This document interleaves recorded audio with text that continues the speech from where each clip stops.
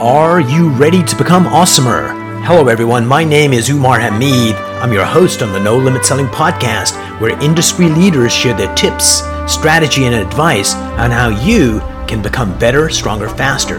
Just before we get started, I've got a question for you. Do you have a negative voice inside your head? We all do, right? I'm going to help you remove that voice in under 30 days guaranteed. Not only remove it, but transform it. So instead of the voice that sabotages you, there's one that propels you to much higher levels of performance and success. There's a link in the show notes. Click on it to find out more. All right, let's get started. Hey everyone, welcome to another episode of the No Limit Selling podcast. Today I have Dan Plowman here. He is a realtor, he's a leader, an extraordinary person. Dan, welcome to the program. Thank you. Thanks for having me. My pleasure. So what's that line? What's a nice boy like you doing in an industry like this? 32 years. And I think it's the best business in the world. I mean, it is glorious in so many ways because ultimately at the end of the day, I'm not sure if we call it the Canadian dream here, but certainly the phrase, the American dream, is home ownership. And it just changes your relationship with the world when you have a home. It changes your wealth. It changes your mindset. It builds community. And miraculous, you get to help people do that.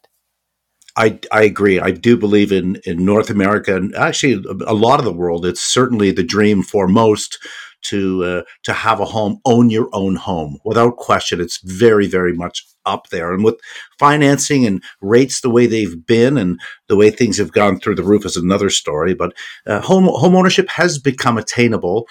Maybe not so much the last 3 or 4 years for people with price increases, but prior to that, with interest rates as low as they've been, yes, it's been a very much an attainable dream for people coming new to the country and people that have been here for years and their kids as well. I think it's getting more difficult with things the way they've gone, but that's another story, I'm sure. Yeah, we'll kind of delve into that. So how many years were you a solo operator, just Dan out there helping people before you decided to build a team? A good 10 or 12 on my own. And then I dabbled with trying to bring people into work with me, for me is what I call it then. You're working for me, my assistant. It was all ego driven without any specific systems that were to their benefit, because it took me a while to realize it wasn't about me, it was about them. And once I'd done that, developed systems for them that developed a better platform for a licensed realtor to make money on without risk or without expenses. In other words, a true platform that was better than that of which traditional real estate offered. Until I provided that, retention was null and void. People were coming and going. So, and that's one of the big reasons why we retain and keep our partners as long as we do.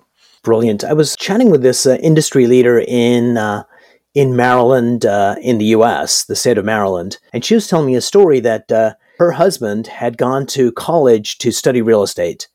And it was like a long program, and he came out of it, and he says, "Hey, honey, this weekend, don't make any plans. I'm going to be hitting the books because I've got my exam on Monday. And hey, little lady, if you want, you can study the exam too, because you don't have to go to college like I did, and you could give it a shot." Guess who passed the exam on Monday and who didn't? Yeah, I'm not surprised. And the reason I bring it up is that she passed, he did not pass. And then 3 months later, he ran away with her best friend and left her with 2 kids. And she was a school teacher and said, "Hey, I need more income to support my kids. I'm going to become a realtor." And the first 6 months of real estate, it was all about, "Oh my God, my husband left me, and this is a new industry." It was not about the customer. And then her boss basically said, "Look, this is not an industry for you, but I don't want to abandon you. What I'm going to do is give you an assessment, what career you're best suited for." And the results come back, and the career is real estate. So he gives her one more shot. And on the second time around, she realizes it's not about me. It's not about my sad story. It's about the customer. And the reason I share that story with you is that she became one of the first women in the state of Maryland to actually make $1 million. Nice. Because it was all about the customer. And it's so hard to let go of that because we're trained, no matter what your profession is, it's all about me and it's about my greatness and my experience, when true leadership is about how can I serve you to bring the best performance out of you. And so how did you learn that lesson? Like, what was the tipping point where you went from, it's not about Dan, it's about how can I empower other people? Well, as you tell that story, I can't help but think back to the large corporate brand that I had attached myself to for my first really 22 years in the business. And the first 12 for sure, I was very much driven by, the accolades, the trophies every year. Look at me across the stage. Look what I got.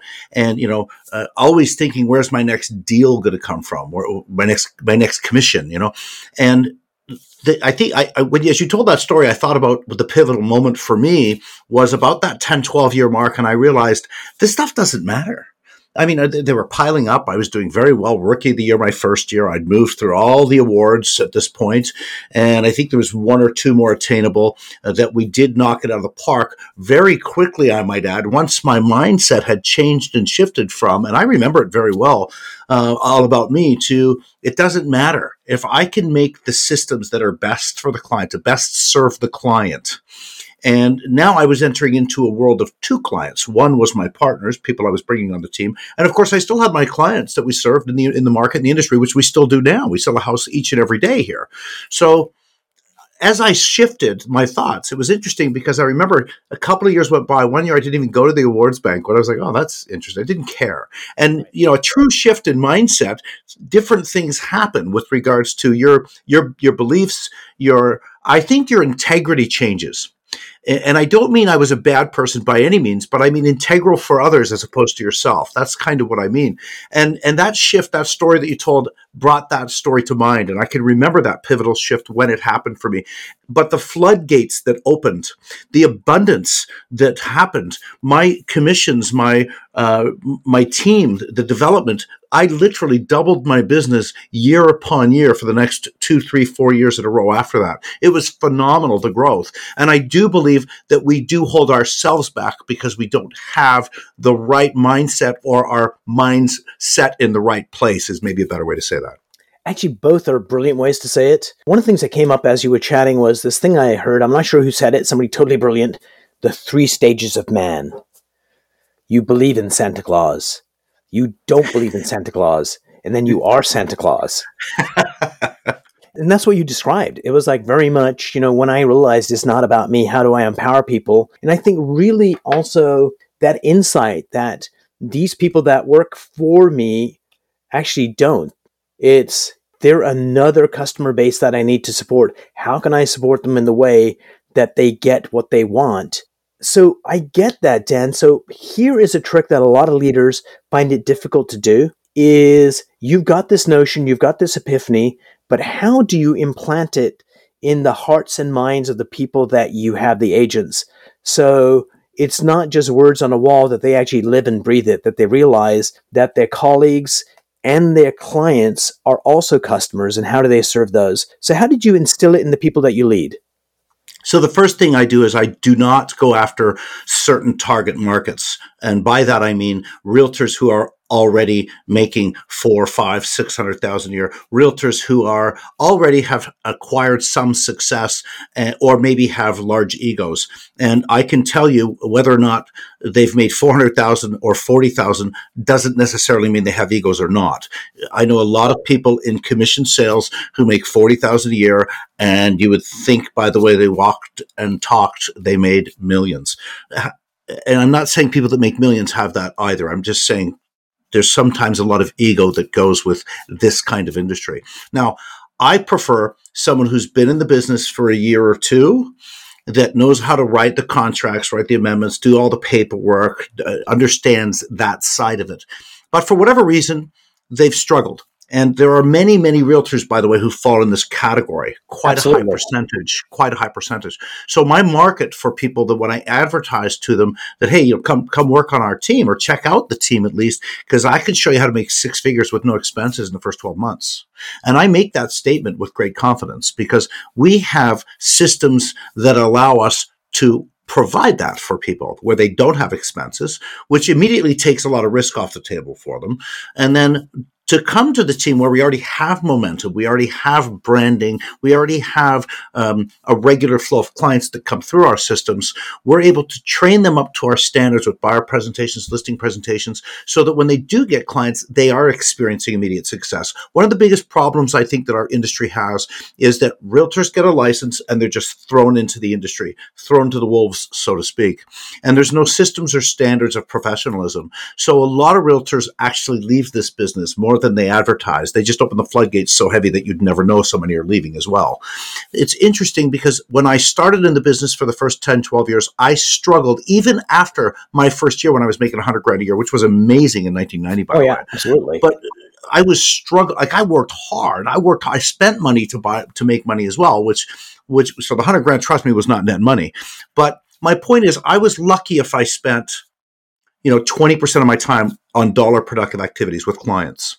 So my system actually flips that right on its head. We're very heavy on support. I have a lot of support people here on our team for the licensed realtor. So our goal is to put realtors in front of clients in dollar productive activities 80% of the time, not 20% of the time. So when you have systems, training, stats, buyer presentations, listing presentations that allow people to be that professional at the standards that we uphold, and be in front of a dollar productive activity or clients 80% of the time, business is just a natural byproduct. I do believe right now, if you took most realtors who are good with people and were able to put them in front of clients, active, qualified clients 80% of the time, their business would explode. Absolutely. Yeah. So that's kind of what makes us very, very different than the rest. So Dan, you've had a lot of people work for you. Can you tell me about one of the people that you had that you could clearly see that this person could be somebody really special, but they themselves could not see it? And how did you get them to see it? And how did you get them to go from, wherever they were to where they ended up? Like, how do you do that? Because sometimes, so I'll frame it up. I think we have a financial thermostat inside our heads that dictates how well we do. And if we don't do well enough, whatever kicks in, and we get to that level. And on the other side, if we go beyond that, oftentimes we will sabotage ourselves so we go back to that safe, comfortable place. So tell me about one of your realtors that you helped them see that they could do so much more. And once they saw it, how you got them there. Well, I will say there's a few. There's one story in particular I will tell you, and I believe, and I've been told this, that one of my unique abilities is that I have a way of which I can speak to people and inspire them. And I do see things quite often in people, and I can inspire them. And sometimes to a detriment, I'll talk people into, come on, you should do this, and then it just wasn't for them for whatever reason at that time in their life.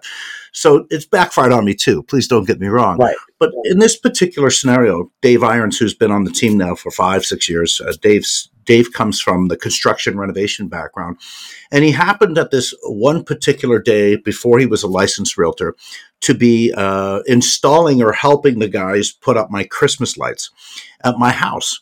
And I said, well, do you guys think you'll be done soon? Because I have to go to the Raptors game. He said, oh, I hope so, because I'm going to the Raptors game too. So I said, well, I'll drive you if you'd like. I'm taking my daughter. He was taking his girlfriend. So we got the car and we got to chat all the way, an hour into the city of Toronto. Because we're just on the east side of Toronto, the city of Toronto. And before we went in the game, I listened quite a bit. I said, Dave, I'm not saying there's anything wrong with any profession or construction or renovations or anything, but your hourly rate, I appreciate what you're making. You're worth so much more if you could work in the realm of your unique ability, which is to interact with people. I get a great feeling when I talk to you, Dave. So we had that chat, and I didn't realize the impact of it. He went on his way with his girlfriend at the game. We went on my way with my daughter. 4 or 5 days later, he called me. We had lunch, and he said, I haven't slept. Proceeded to get his real estate license, and the rest is history. Dave just purchased his third property. It's a cottage, doing extremely well. One of our top partners here on the team, and he's built quite a business. And the platform here for the Dan Plowman team allows realtors to build a business inside the business. And Dave embraced that. And as far as income goes, which again is just a natural byproduct of doing the right things, and I think being where your unique ability can most shine with the right training, when all these things come together, you have great things that can happen. But Dave serves clients well. He understands that, he loves that, and he's integral. So yeah, that's a great I think that's the kind of story you're looking for. Absolutely. So along any journey, let's take Dave for a moment. there had to be times where he's like, what the frick am I doing here?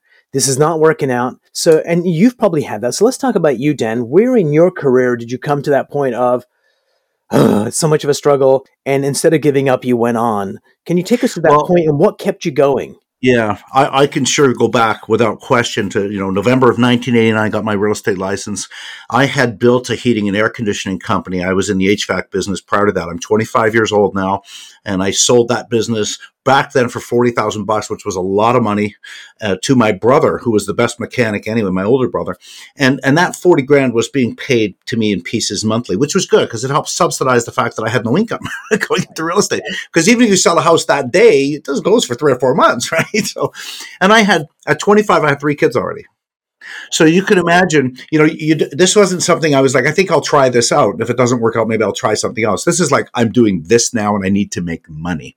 In November of 89, I came into the business, and I remember 2 weeks after the broker record said, Dan, it was almost the day you walked through the door that the market changed. 1990, spring of 1990, flash forward a little bit, interest rates shot up to 16%. People started to hand their keys back to the bank. They were walking away from their homes, didn't have enough equity in the home to pay a realtor, never mind. Even if you did get a listing, there was no commission there. Realtors on our Durham Region Real Estate Board, the membership was about 3,000 at the time. Within 24 short months, had dropped in half. Half the realtors left the business. So the market was tough. How did I make Rookie of the Year my first year? How did I do it? Yes, there were times that I was absolutely sitting in my office, almost in tears, saying, what have I done? I left a steady income. I sold a business for a song for what it was producing in revenue for me, but I was grateful to be out of it. I wanted to be in this business. The part I loved most about the HVAC business was the sales that I do in the evenings. So I knew I was in the right space. I had just entered this at the worst time, which I think most people feel when they come in this business. Because a lot of people, the majority of people leave this business in the first 24 to 36 months to get a license, or they work other jobs, which means you're really not in the business, are you? So yes, I did go through that. Absolutely. How did I push through? How did I persevere? First of all, I had no other choice. Yep.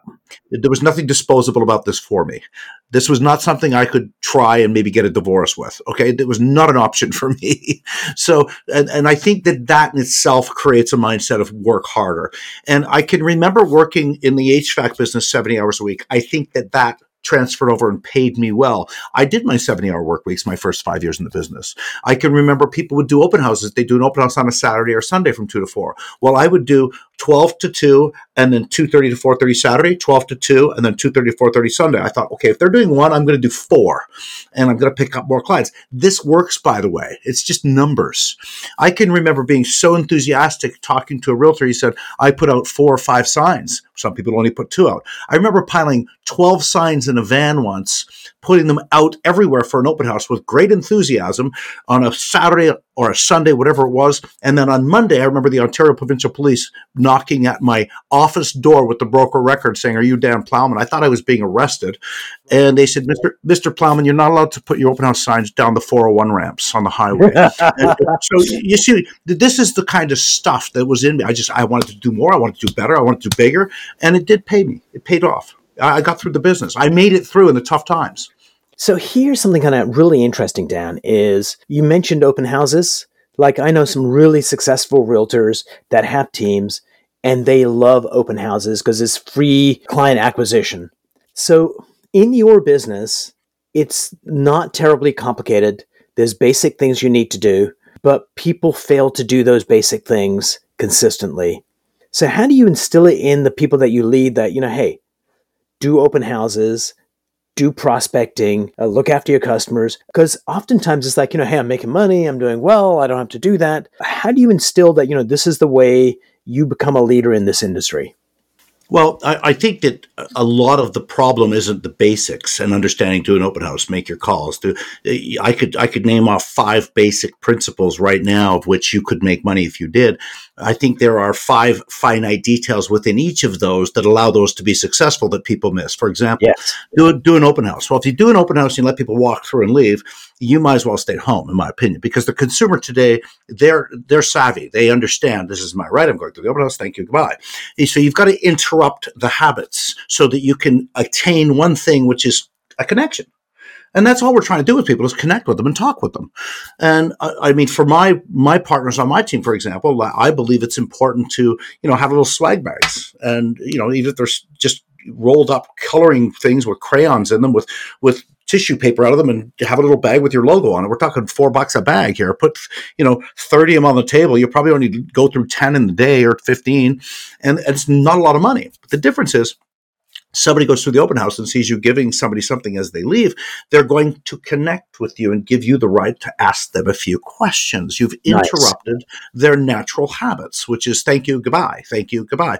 Are you thinking about a move? No, we're just looking. Thank you, goodbye. I mean, I can only say this from experience. It's funny when I walk into a shoe store and, hi, can I help you? I'm just looking. Okay. Well, I don't just walk into shoe stores to look. I walk into shoe stores to buy shoes, but that's just me.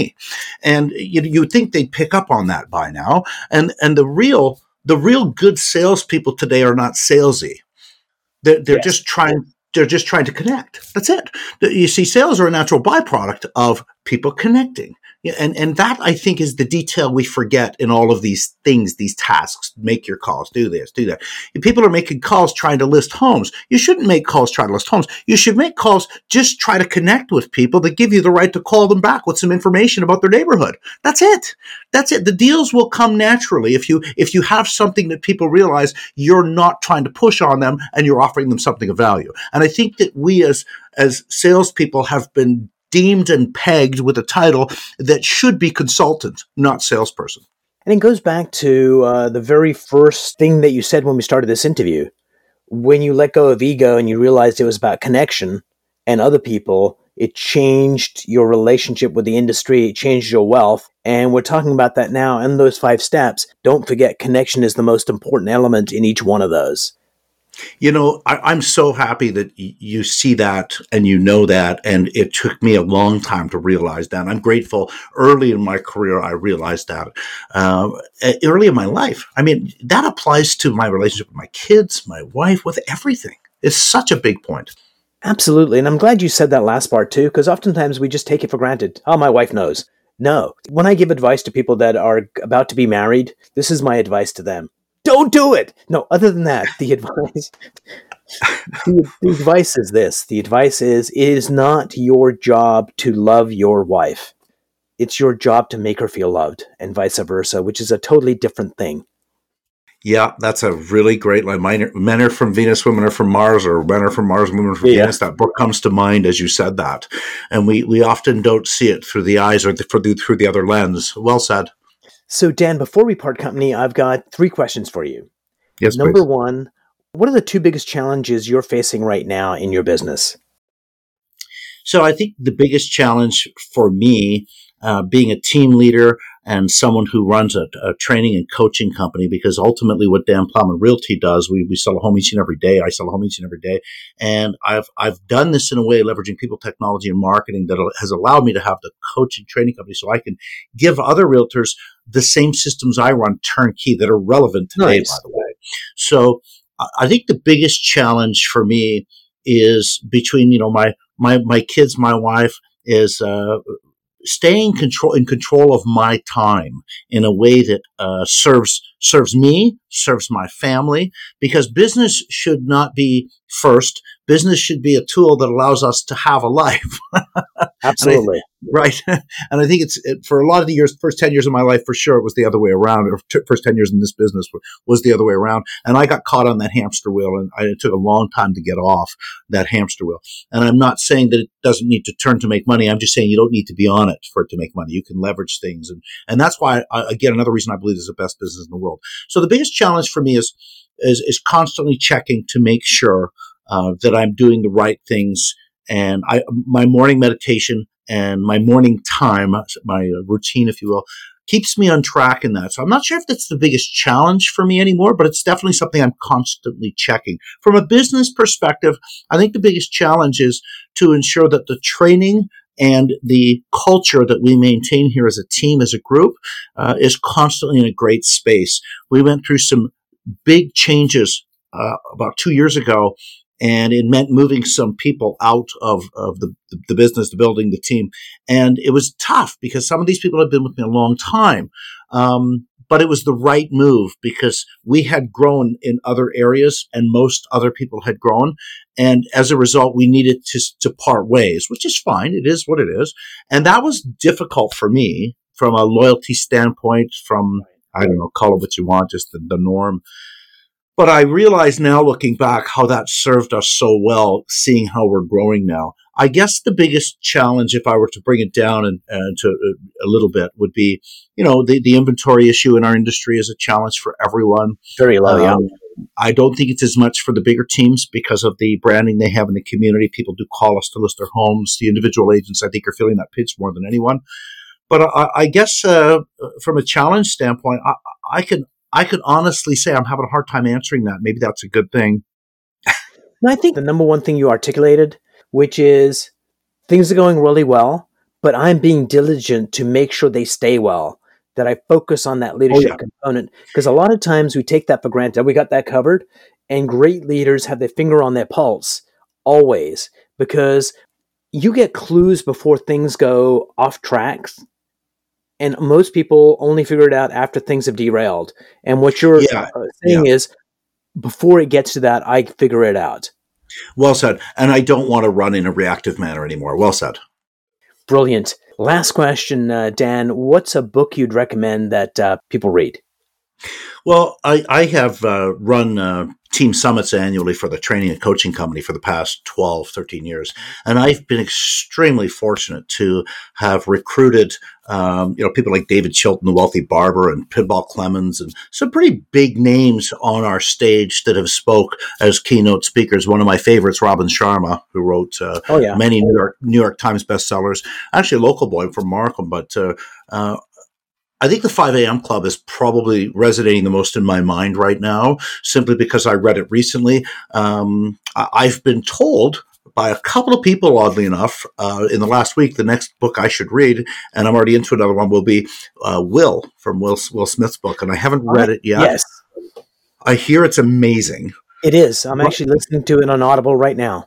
Apparently it's incredible. So I'm going to go with Robin Sharma's 5 a.m. Club. I loved his Monk Who Sold His Ferrari from a humility standpoint. But the 5 a.m. Club reminded me of principles to take care of myself in the morning, to ensure that I'm in the right space, because that's what launches your day. And I believe that every day is going to happen anyway. So why not take care of yourself, launch the best day you can possibly have, because that's how you're going to have the best life and the best impact on others. So the book had huge impact on me and helped me sharpen my toolbox with regards to my routine in the morning. Great read. Well done. Hats off, Robin Sharma, 5 a.m. Club, to answer your question. Brilliant. And I read it too. Loved it. Dan, thanks so much for being on the show. And we're definitely going to have you back on. This was a delightful, hard to believe it was 27 minutes. It went by like that. Thank you for the opportunity. I appreciate it and love chatting with you. Thank you. Cheers.